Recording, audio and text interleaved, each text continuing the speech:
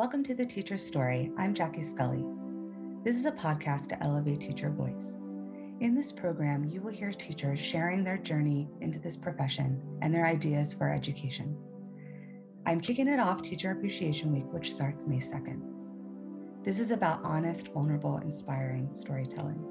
It's a time and a space for teachers to share their ideas for the future of education. Teachers are beautiful beings who give their heart and soul to their community. They're innovators, they're inspirational, not only to children, but to the people around them. And they deserve to share their voice. So welcome to The Teacher's Story. Enjoy.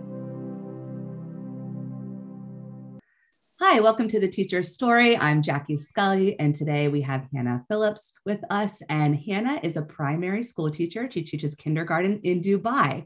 She's originally from the UK, and she actually was awarded a medal called the British Empire Medal for her services to charity.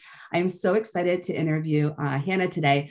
First, because I mostly have interviewed teachers that are in like high school, that have been in the field for a really long time. I think getting the perspective from a new teacher who's just entered into the field and also teaching in another country very different from where she's from, I think we can gain a lot of perspective from Hannah. So thank you for being on The Teacher's Story today. Thank you for having me.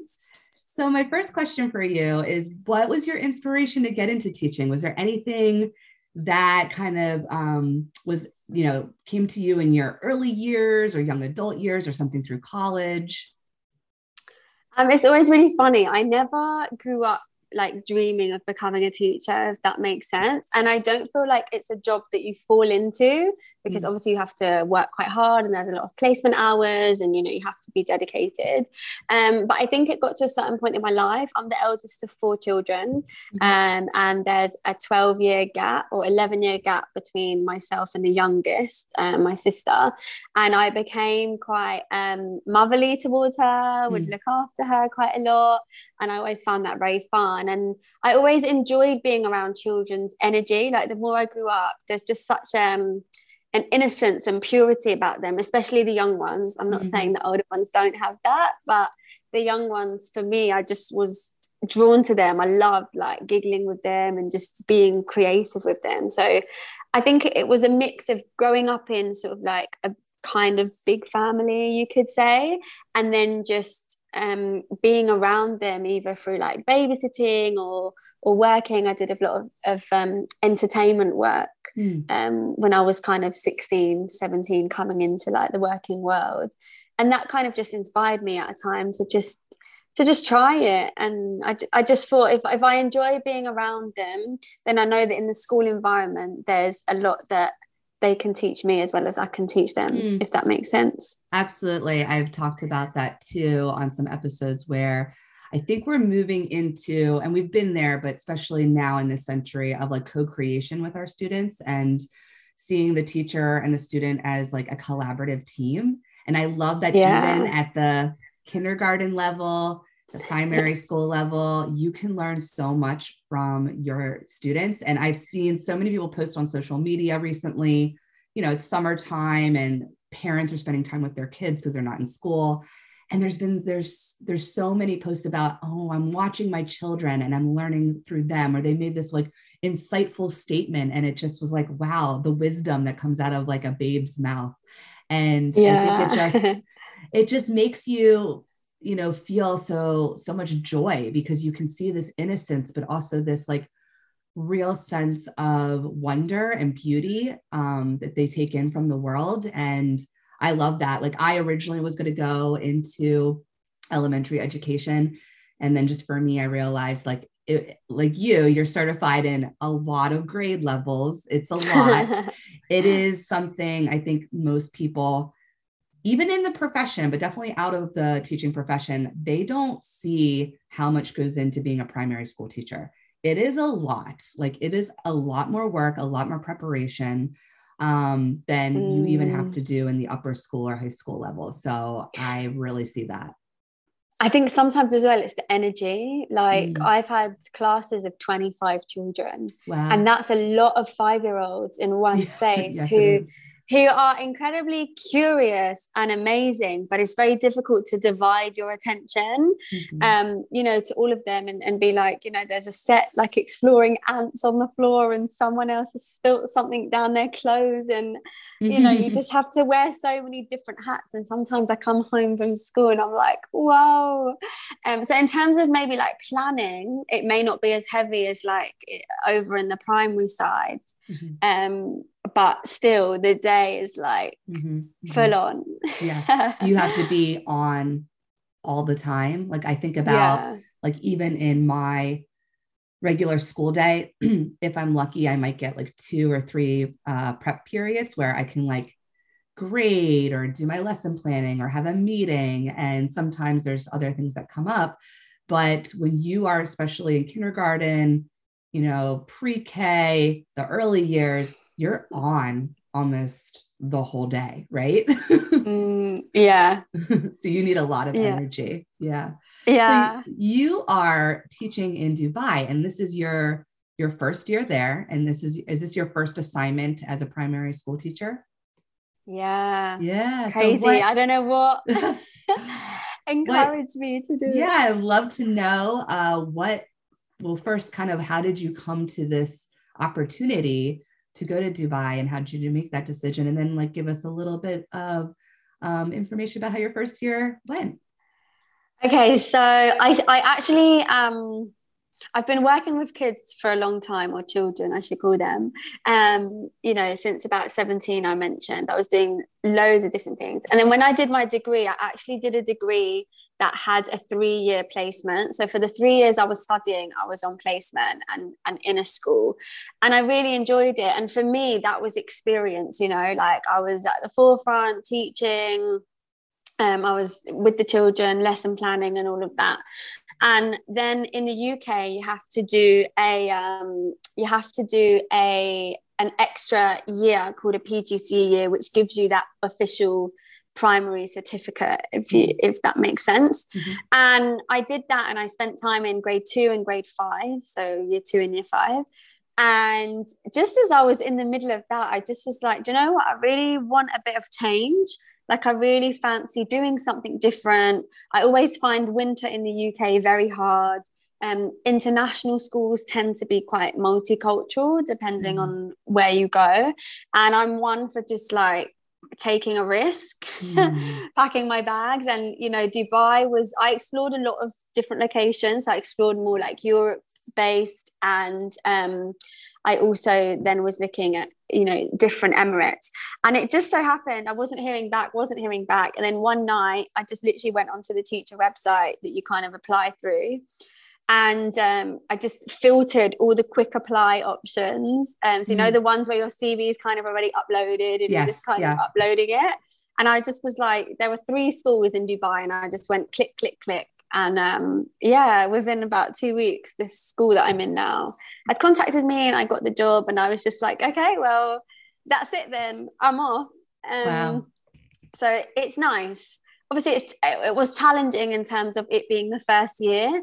I don't know what it's like, the system where you are specifically, but in the UK you have to do like the degree, and then you get the PGC, and then you have 2 years of newly qualified teacher status. Okay. So you have 2 years to kind of get that. So there's kind of still a bit of mentoring and stuff that you go through. And luckily enough, my school was able to offer that. So I did kind of look for particular things. Like I wanted somewhere that could help me complete those 2 years, like transitioning into a new teacher. And then I just wanted the adventure. Like I like to just take risks sometimes. And I just thought, why not? I was still living at home, back home with my family, which there's nothing wrong with that, but also it would give me a bit of independence and maybe actually feel like I'm a bit of an adult in the world at some point. Yeah. And just to kind of I love always talking about how teaching and the certification process is here in America compared to other places, and it's kind of similar. I'm in an independent school, a private school, so it's a little different, but if you work in the public school system, there's a lot of levels of certification. So I did start in the public school system. So you go to college, university, you do your 4 years, and usually by the end of your 4 years, you do either one semester, or some places 1 full year of student teaching. And that is not like a full-time job. You don't get paid for it. It's kind of like an internship. And you are, though, fully teaching in a classroom for either 3 months, or it could be the whole year, depending on your program. And then after that, you have to take a series of tests to get certified. And every single state in the United States is different. So that's fun. So moving around can be very difficult. I got certified in Pennsylvania. That's where I went to school. And then I got a job in Hawaii, which was my first like full-time teaching job. And they required 2 different tests on top of what I already took. So then I had to go and take 2 other tests, was able to do that in my area, but to get certified for Hawaii.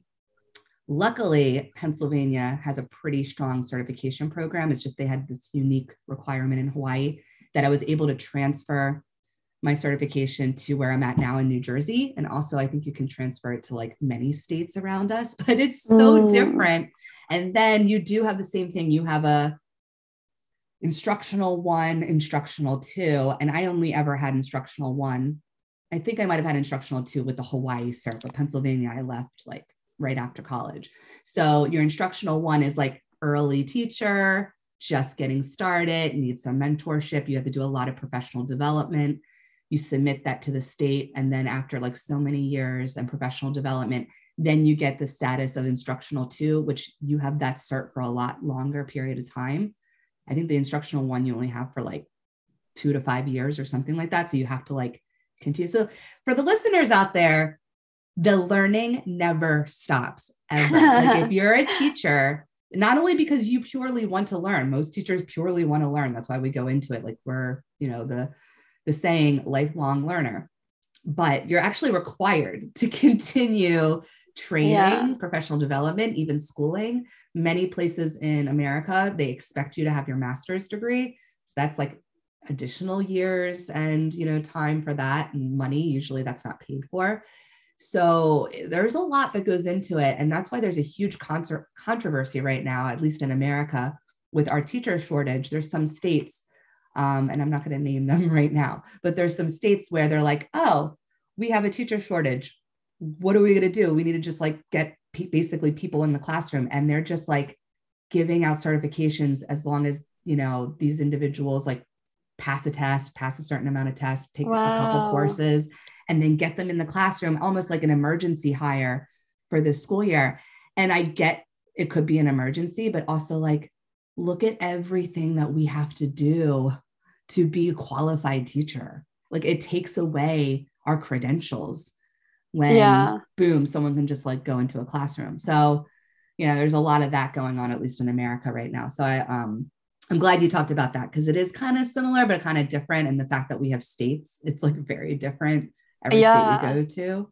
And I think you're right about teacher shortage. I think that's quite common across the board, and it's sad, but I also understand that, there are a lot of loopholes that you have to go through, like this NQT year that you have to do. It used to be 1 year, and the year I graduated, they extended it to 2, and I was just like, why? Like, like I kind of, the justification is that people may need more time or better mentorship or whatever, but at the same time, having just done like 4 years of studying, I was like, I just, like I've got the essential piece of paper that you want. This is just an extra thing. But the thing that for me is basically the reason it's important to get it is because if I want to go back to the UK, most places would only take me if I have that. Okay. So it's a bit like, I get it. It can be a bit like, So tell us a little bit about your experience in Dubai with teaching or culturally or your lifestyle there. Anything you want to share about this last year? The lifestyle was very different. I mean, different and not. Like, I love the sunshine. It's very city vibes, and I come from like London, so pretty much quite near the centre of London. So I'm used to the kind of hustle and bustle, but you also get like the beach and the sun. So that was very nice. The days in school are very different. So back home, I used to start school. Maybe I'd get into school like 8:30 and start by like maybe 9. here I'm in school at like 7, quarter to Wow. 7, and my children are in by 10 past 7. Wow. Yeah, which I think actually is incredibly early. It's very like, early. even for children, it's, you know, they're barely like stumbling out of bed. Yeah.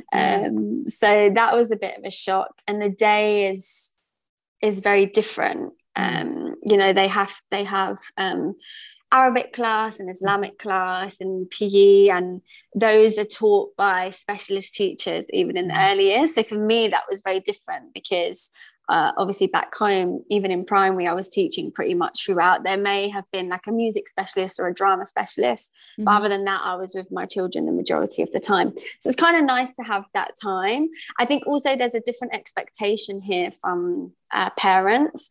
You know, you're always going to cross parents that maybe don't quite align with what you're doing, or have a few questions, or, you know, challenge you in certain ways.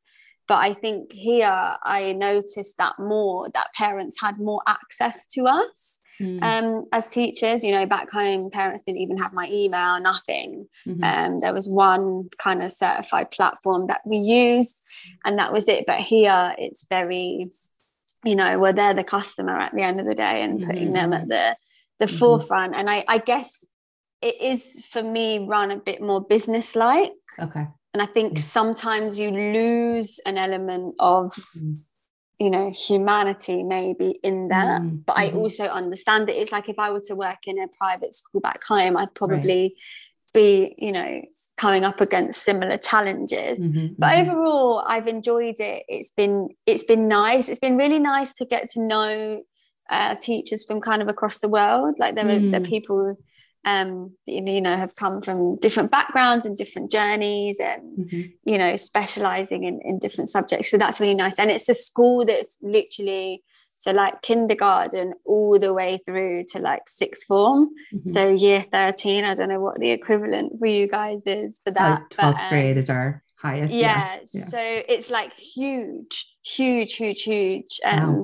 facility, and that in itself is really interesting to navigate, because you realize that you're actually like a small drop in this quite big kind of institution, if that makes sense. And so that's been interesting to kind of navigate that. I personally would like to see more, you know, engagement in terms of older children and younger children beginning to mix. I think if you've got a facility that has such a wide age range, it's amazing, I don't know, for children in secondary to come and read to the little ones, or the little ones to go and inspire them to do something else, or just you know, be able to play with them and have that kind of interaction. I think it's really important for children to have that anyway. So that would be nice. And then culturally, obviously, it's you know, majority out here is a completely different religion to what I knew back home. But it's been really interesting to kind of explore that and be a part of that. Like obviously we had Ramadan and things here. I had never been, you know, I've been exposed to it back home, but from people that I knew that were Muslim, not when a whole kind of country is you know, taking part in that and celebrating that and taking that moment for them. So that was very interesting. We work half days during kind of Ramadan because obviously people are fasting, so that was a very interesting time for me to kind of navigate that. I'm curious, there's a couple of points that I want to touch on. But no problem. With it being, you know, majority Muslim in the school, is there a religious aspect? Like, does the school stop for prayer 5 times a day, or do they do other kinds of services or anything? I wonder like how the school system is there with like religion in school. Obviously in America in public schools, we have separation of church and state. But I wonder, like in a country that's predominantly Muslim, if that happens in the school.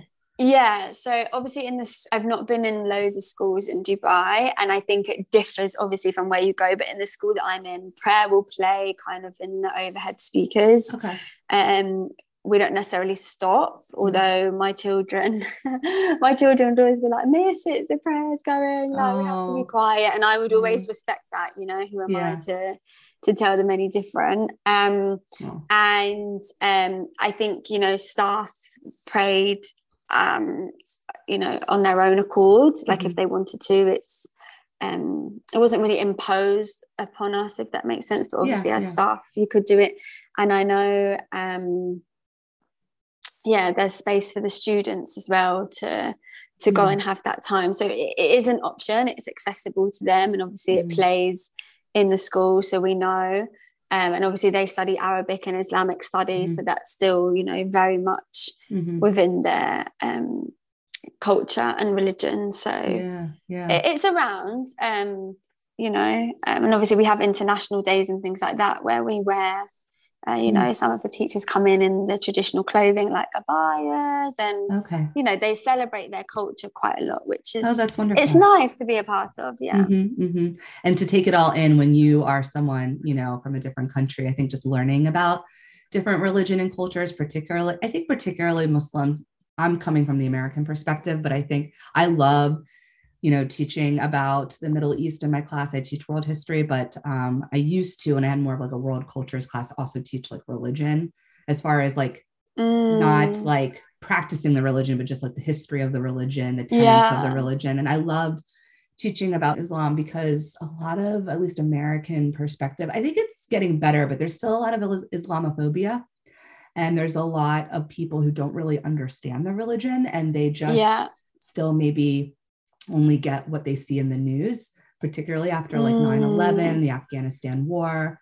So when I taught it this past year, well, I teach world history in the 20th century, and I taught about the Soviet Union invading Afghanistan. One thing I wanted to pair with it, besides just like learning the history, is that and I think I might have them read the book next year, but I showed them the film Kite Runner.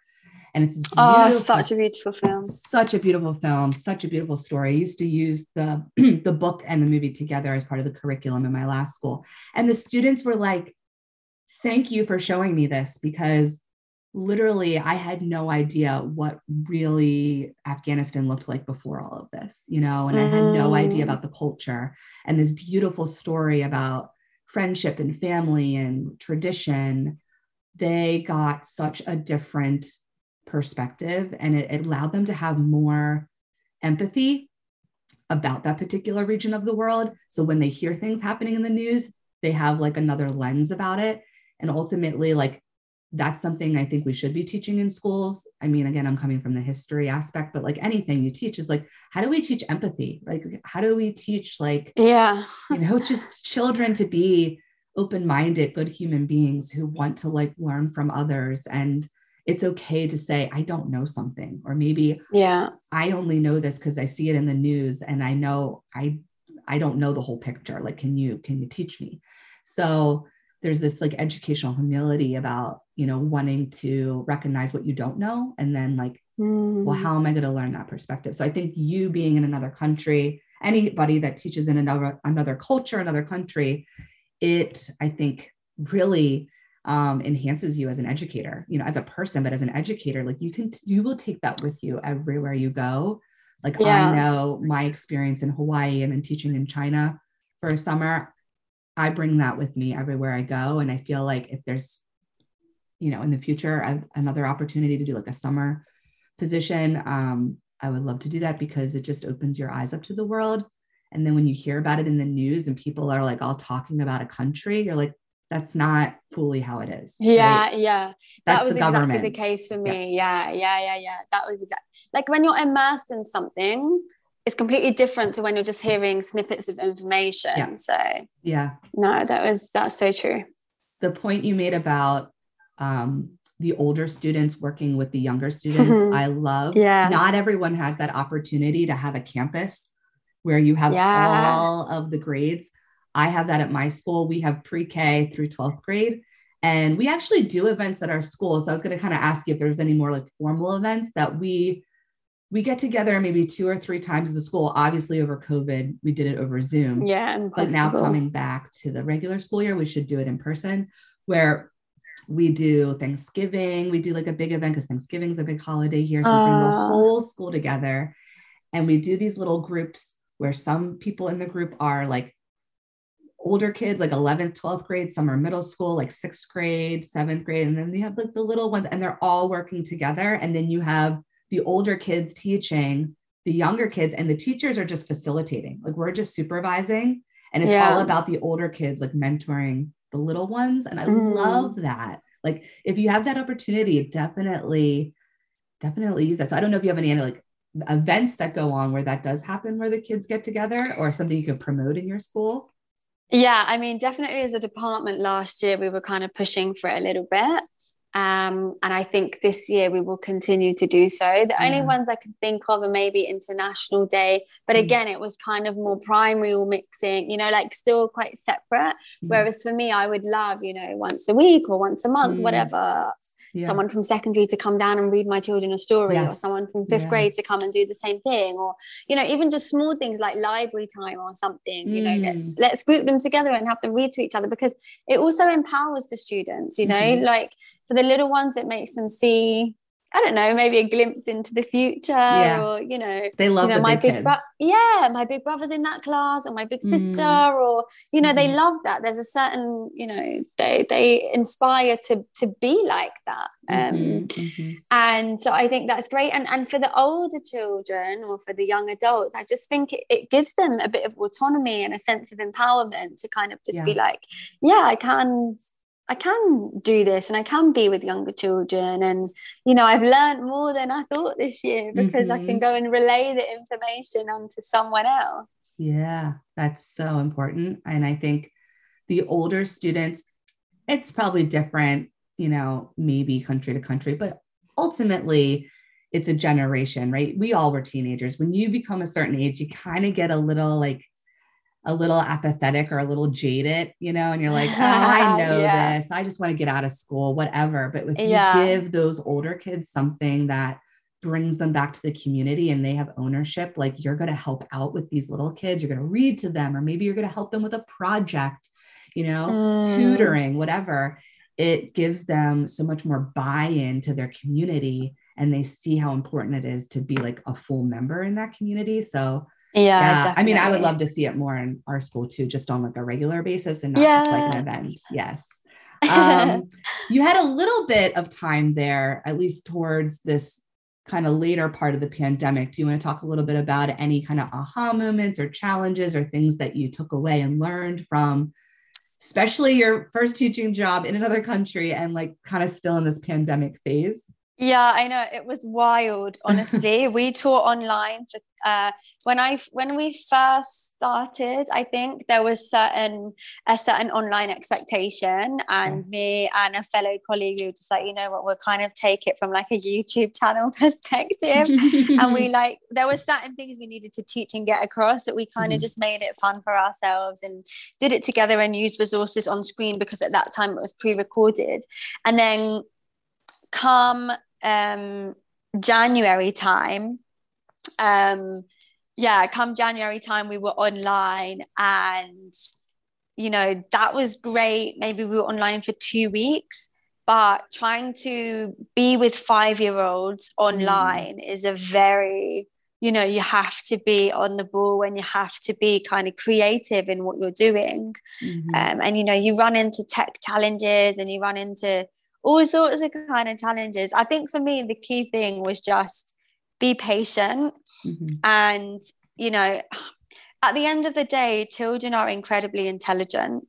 And if they miss out on a few things here and there, they'll either catch up, or they'll find another way to learn it, or, you know. And I think for me, I would get very, very stressed, like I'm not covering things, but like I am still covering things, and sometimes it just means that you need to strip back a little bit and, you know, take it small steps at a time, especially when you're online, because, you know, you had to, I know, especially in my case, I had to be very creative, like, you know, go and find me something that starts with the letter O, or, you know, so that they're also moving, because asking them to sit in front of a screen for half an hour, it's different if you give them a game and they're playing on their game on a screen. But when you're trying to engage with them, it can be, it can be quite I almost found being online more tiring than physically being in school. But I remember, like, when I was training, I was teaching a year 5 class, and we had some sessions online, and we had a couple of sessions a week where we would just kind of invite the children on to talk. And I think for me, that was some of the most beautiful moments for me during the pandemic, because children are just so creative, and even if they're just all on a screen, they'll still find a way to play a game or talk to each other. And and that was so beautiful to kind of be a part of. And we forget, sometimes it's just important to see the world through children's eyes and almost make something out of nothing. I think that there were times I'm like, oh my gosh, not online again. And you pop up and like there's 3 kids holding their dogs on the screen, and you're like, yeah, okay, like here we go. So I think it taught me to kind of seek the goodness in the moments where I'm like, oh, I feel a bit stuck, if that makes sense. No, it does. And I love this idea of children are so adaptable and malleable. Like they probably handled the situation better than most adults did. And like I remember because we have the 3-division school, we do meeting for worship. So it's a Quaker school. And so it's Quaker is part of a Protestant faith. So we do have it's not like a church service, but you just meeting for worship is you sit in kind of like silence. And then whoever wants to speak to give messages to the community or things that maybe they want people to like think about what's going on in their life, they do that. Teenagers, especially in the height of the pandemic, like cameras off. I have nothing to say. I'm like not engaged. Like they lost it like right away. There were moments where we really had great engagement when there were pretty important and heavy conversations to have. But whenever we came to meeting for worship and it was the whole school and we had the little kids on there, they would come up to the camera and they like turn it on and they'd be like, hi, I just want to say, everyone, I'm thinking of you and we're all going to be okay. And I'm like, they're just so sweet. And like, they really care. Like it's coming from like a really pure place. And then when we had like Earth Week, this was so cute. So we did Earth Week. So then we had an Earth Week assembly, and it's the same thing. You can come to the camera and say something. And of course it was all the little kids. And they're like, we need to love the earth. We can't let the earth get sick because it won't be here anymore. And we need her. I'm like, just these beautiful, like very sweet and like simple, but powerful messages. And there's so much we can learn from them, but they're so adaptable. And they just want to like, maybe we're not doing it the same way in school in person, but hey, I'm here with my teacher online. And like, you want to help me like find something in my house and like they get into it and they get excited. And I love the idea of bringing their dogs or animals on camera, because that was like my favorite thing. So nice. That was my favorite part of being virtual, is that we got a lot of time to kind of see each other's pets. And it was a great icebreaker at the beginning of class, just to make everyone smile when everyone was just so tired and frustrated with being isolated. And we're like, hey, but we can like, I brought my dogs on screen and like other, students did too. So I love that. That's so sweet. Yeah. I think it reminded us what community is in a sense, And I think, you are right. There's a purity in children, but there's also incredible honesty. Like sometimes I'd be wearing my glasses in class and they're like, Miss, you look like a ladybird. Or I'd come in with my hair in like a messy bun because I've not done it in the morning. And they're like, Miss, what's happened to your hair? And I'm like, wow, I can't let anything slip here. Yeah. And it goes to show how much they are observing every single thing about us at all time. I mean, even at the high school level, there was this one time at my last school, I guess I just like I wear makeup to school, but I just did not wear makeup. And I have pretty dark circles under my eyes. And I just forgot to wear it. And it was an all girls school. So we're a little bit more like, and me being a female teacher, a little bit more close to sharing. And they're like, wow, you look really sick today. I'm like, I'm not sick. I think I just forgot to put like my makeup on under my eyes. They're like, oh yeah, you don't look so good. I'm like, thanks. Like, thank you so much, guys. That's but you just have to laugh, because like in a way they say that because they're so comfortable with you. Which so is funny. Nice. So of course you got just a little bit of that pandemic feeling. Hopefully coming into next year, it'll be like a nice full normal year. So just as my last question, kind of thinking ahead, anything that you see in education, even early on as a younger teacher, that could be improved upon, maybe ideas of places that you talked when we met before about schools in Denmark, and how you liked kind of like their educational programming, things that maybe we could take away. And I don't know, part of this podcast too is just to like share ideas, because maybe that will inspire people to change things in the system. Because I think both, especially where you're at now, but in the UK and in America, for the most part, there are many progressive schools, but it's still very traditional. So I'd love to get your ideas. For me, it's more play, but across the board, like not just in the early years.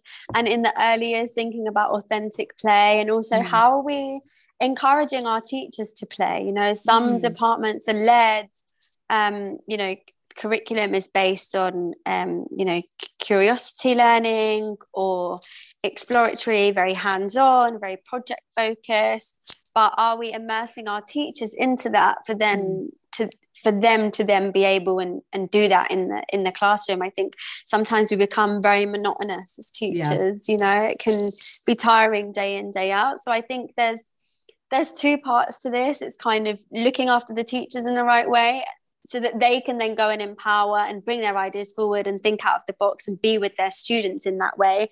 I think sometimes we take mental health in schools as like a tick box exercise. And I would love to see that kind of be dismantled and changed, so that, you know, we're having, I don't know, well-being champions or happiness officers, or I don't know, however way you want to envision it. But just so that we're putting well-being at the forefront of our education system, because we want to, not because we have to tick a certain box. Because I really feel like, you know, and we were speaking about it before, about the shortage and everything, you know, part of it is how do you actually get into teaching? But another part of that is, you know, why are people not staying in teaching? Because maybe they're not, you know, looked after. And that's not to say that it's anyone's particular responsibility. We all have a part to play in that. But I just think it's about, you know, breaking down this thing that, oh yeah, we're a school that do well-being, I don't know, because we, I don't know, stick a nice poster on the wall, or, you know, sometimes some of the things seem so tick box, and it's like, if you actually want to embed that into your school, it has to become a part of your culture. And you have to be providing that for your teachers and your students alike. And also, you know, we want to bring well-being into schools, and mental health obviously is on the rise after the pandemic and all of that. But are we equipping our teachers with the adequate training to actually deal with that? Because, you know, as much as I love being with my children, sometimes they share things, and, you know, you absorb that as a person, and you absorb all of their energy. And so how are we supporting our kind of teachers in that way?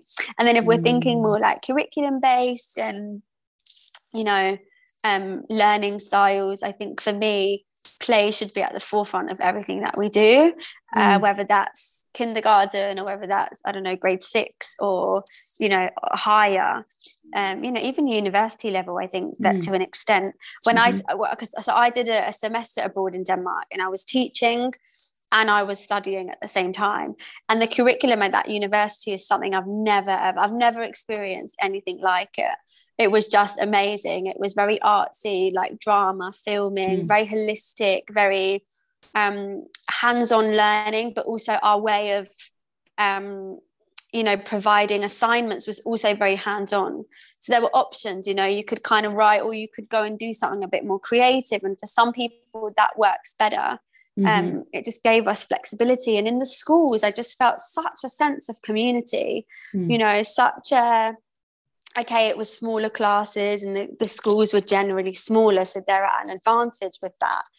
But, you know, if the children wanted to be outside, they were outside, and it was our responsibility to kind of make sure that happened. It wasn't the other way around, you know, where we had very rigid set timetables. And for me, it's like, by doing that, we're interfering with what the children are learning. You know, we don't know what we're stopping by being like, right, okay, like, let's pack away, it's time for maths. True. You know, and I think sometimes we lose that awareness. And, you know, I understand progress is important, structure is important for children, but can we do it in a way that's still allowing the children to have the autonomy and be, like, truly be the protagonists of their lives? Because essentially, as they grow older, that's what we encourage them to be. So why not kind of do that from the very beginning? So in a nutshell, that's what I would say or like to see, or I don't know, like to be a part of and then contribute to this kind of bigger. I think sometimes maybe the word is, you know, sometimes we're too institutionalized. How do we break away from that? How do we bring back the hope and the humor and the humanity and the, you know, just the fact that we know we're all human beings, and sometimes it's nice to just be in that community without such a harsh agenda.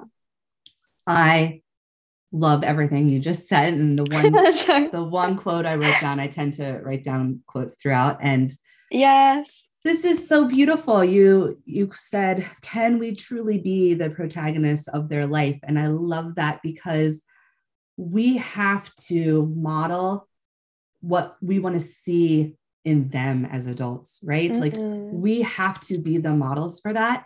If we're stressed out, frustrated, we got to move on to this, we got to do this, and we look like we're just like checking boxes and going through the motions, they're absorbing all of that. Yeah. They are taking all that in. So then when they become young adults, they're just going to keep doing it. We're in this cycle that doesn't work anymore. The Industrial Revolution and the factory system schooling that came out of it doesn't work anymore. Also, the Industrial Revolution got us to where we are right now with climate change and everything else, right? Like progress, like you said, is important.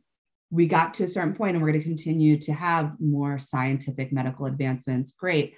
But there needs to be a hybrid system. And I think this is what we can learn from the pandemic, because everything we did was hybrid. It was like mixing old and new. I would love to see a hybrid system of, you still have some structure. We obviously still have things that are important to have in curriculum, but how do we build into the day, not a checkbox of like, let's offer this after school. Like we have like, here's a yoga program if teachers want to sign up, or here's a pretty poster, or here's some healthy snacks. But how do we like genuinely build into the schedule or build into the day, creating a culture of, we're going to just stop. We're going to just stop. Yes. And we're going to do some mindfulness, and we're going to breathe, and we're going to get off of devices, and we're going to just be in this moment. And that's like one reason I really like at least being at a Quaker school, because once a week on Wednesdays, we have that meeting for worship for 40 minutes. I mean, it's only 40 minutes, but we got something where we just literally pause and sit in silence and put away all of our devices. And then if you want to speak about something, you speak about something. And it's usually very healing during a very difficult time that we're going through in the world, our country. Like when there was the recent school shooting in Texas at Uvalde Elementary School, that was a powerful meeting for worship. There were many students that stood to talk about it. And there was even one student who I had in my class who was crying because he's like thinking about his little sister and like, what if that was her? And like, she doesn't go to a school like this, but this could happen at any school, but like just a regular public school where you see this happening. And you have those moments to really just stop and reflect and think and then connect as a community. But I would love to see that on like a daily basis. And we have to, like you said, strip things down, like strip it. I was talking about that on the last episode with Hope and about the teacher circle, is that there was this push to, we have all this learning loss. All these kids are learning so much. We got to accelerate. We got to do more, shove more in, test more. That is going to fail. Like it's not going to work. Yeah. We have to really come together as a collective and say, it is okay. The kids are okay. They're learning in lots of different ways. What they can actually gain from is if we slow down and we take care of them and we take care of ourselves. And it has to be a school culture. I love that you had this opportunity in Denmark as a teacher and student to see a completely different system. And like, if the kids wanted to play or keep playing, they fed into what the kids wanted. And it's that natural cycle of like, this is how I'm learning, because you learn through play and you can learn through play as a young adult. Like I would love to see like a recess time or play time, even at the upper school level, you know, and just, again, get off devices and go play outside, go like communicate with each other, but not be on phones. Like that's what they're doing all the time, you know? Yeah, exactly. Exactly. And that's why it needs to be embedded in the system as well, because, you know, you were saying about, you know, yoga after after class or in the afternoons. But also, like, if you're dumping a lot on teachers, they don't go to those things because they've got stuff to do. Yeah. So it's about finding a way to intertwine it. Yeah, absolutely. A little bit better. I had a schedule in Hawaii that, and again, it wasn't like focused necessarily on like holistic mental health, but going back to the schedule and giving breathing room to teachers can allow them to then do more as a professional. And so we had, this was a public school. So this wasn't like this progressive school. And I don't know if it was at other public schools, but I was at a middle school. So it was 7th and 8th grade. And every Wednesday we ended at like 12:30 or 1:00. So the students got to go home. And then we spent the rest of the day from 1 to 3 having lunch together, community. Then so nice. 1 week would be, and it was potluck. Like we'd all bring, like either different departments would be signed up to bring different food, or we all just brought something. And then 1 week would be a department meeting. One would be faculty. One would be professional development.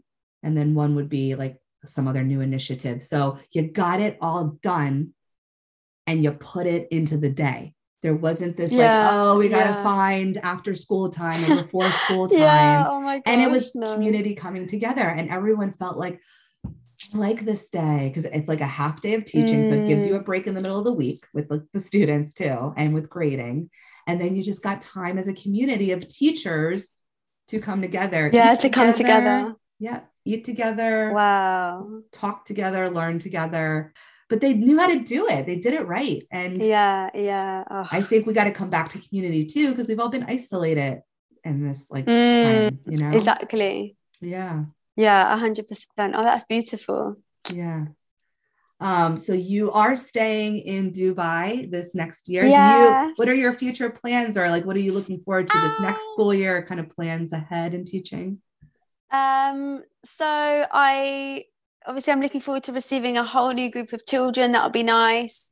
Our school's going through quite a big change. We're getting a new head of primary and a new head of foundation stage. So that dynamic will change. It'll be nice to kind of see what happens. Obviously, the previous ones will be missed, but I think it's always good for change in schools. You know, just something different. It can never do. Well, hopefully it won't do any harm. I think it's just nice to have, another set of eyes or a new perspective. So that'll be nice. And then I don't know if I'll stay in Dubai or if I'll maybe go and explore other parts of the world. I'm really keen to there's a couple of schools in Bali that I would love to teach in, or over in Costa Rica, who are kind of a little bit maybe off grid and kind of they're within communities, and they just teach children kind of how to be in the world as opposed to very structured curriculums. That's something I would love to explore, but who knows. I've heard there's like a saying that kind of goes around in Dubai that you're either here for 2 years or you're here for 10, so we'll see. I'm either gonna like hit my 2-year mark and go, or I'm going to be, you'll be talking to me in 10 years and I'll still be That's here. funny. That's so funny. You brought up Costa Rica. First of all, I love Costa Rica. I was there. Oh my gosh, it's amazing. I was there a few years ago with a school trip with my previous school and my best friend, who's a Spanish teacher. And it was a Spanish immersion trip. And I just was the chaperone who didn't know Spanish. So I was like trying to follow along, but I loved it. It's a beautiful country. Oh, it's amazing. All about sustainability, all about holistic everything. They don't have military, like peace. It's just wonderful. And there's going to be a teacher I'm actually interviewing this week, who is a primary teacher from Costa Rica. So I'll have her. Yes, I should. I will. I'll connect you with her on LinkedIn. She's on LinkedIn. Please. And so we're going to have a conversation, and it's going to be also my second kind of beginning of starting this roundtable series where I have multiple teachers on and we have a conversation together. Ooh. So I'm going to interview her, get to know her background, and then bring on another teacher that's friends with her. And then we're going to talk about some ideas of kind of still with like the mental health aspect, but we're also going to talk about the metaverse a little bit, because that's kind of like a new hot topic, but also like how it's important for teachers to know what is coming out, because our kids are already there and like, so we can support them and we know like what is great, but what could be detrimental as well if you go too far into it. So we might talk about that, but I will hook you up with her. And when her episode's out, I'm sure she's going to share a ton about what teaching in Costa Rica is like, especially at the primary level. I will listen for sure. Yeah, that's great. So nice having you on, Hannah. Thank you so much. Yeah, I learned so much. I love having a younger teacher on who's just starting out. You have so much energy, so much passion.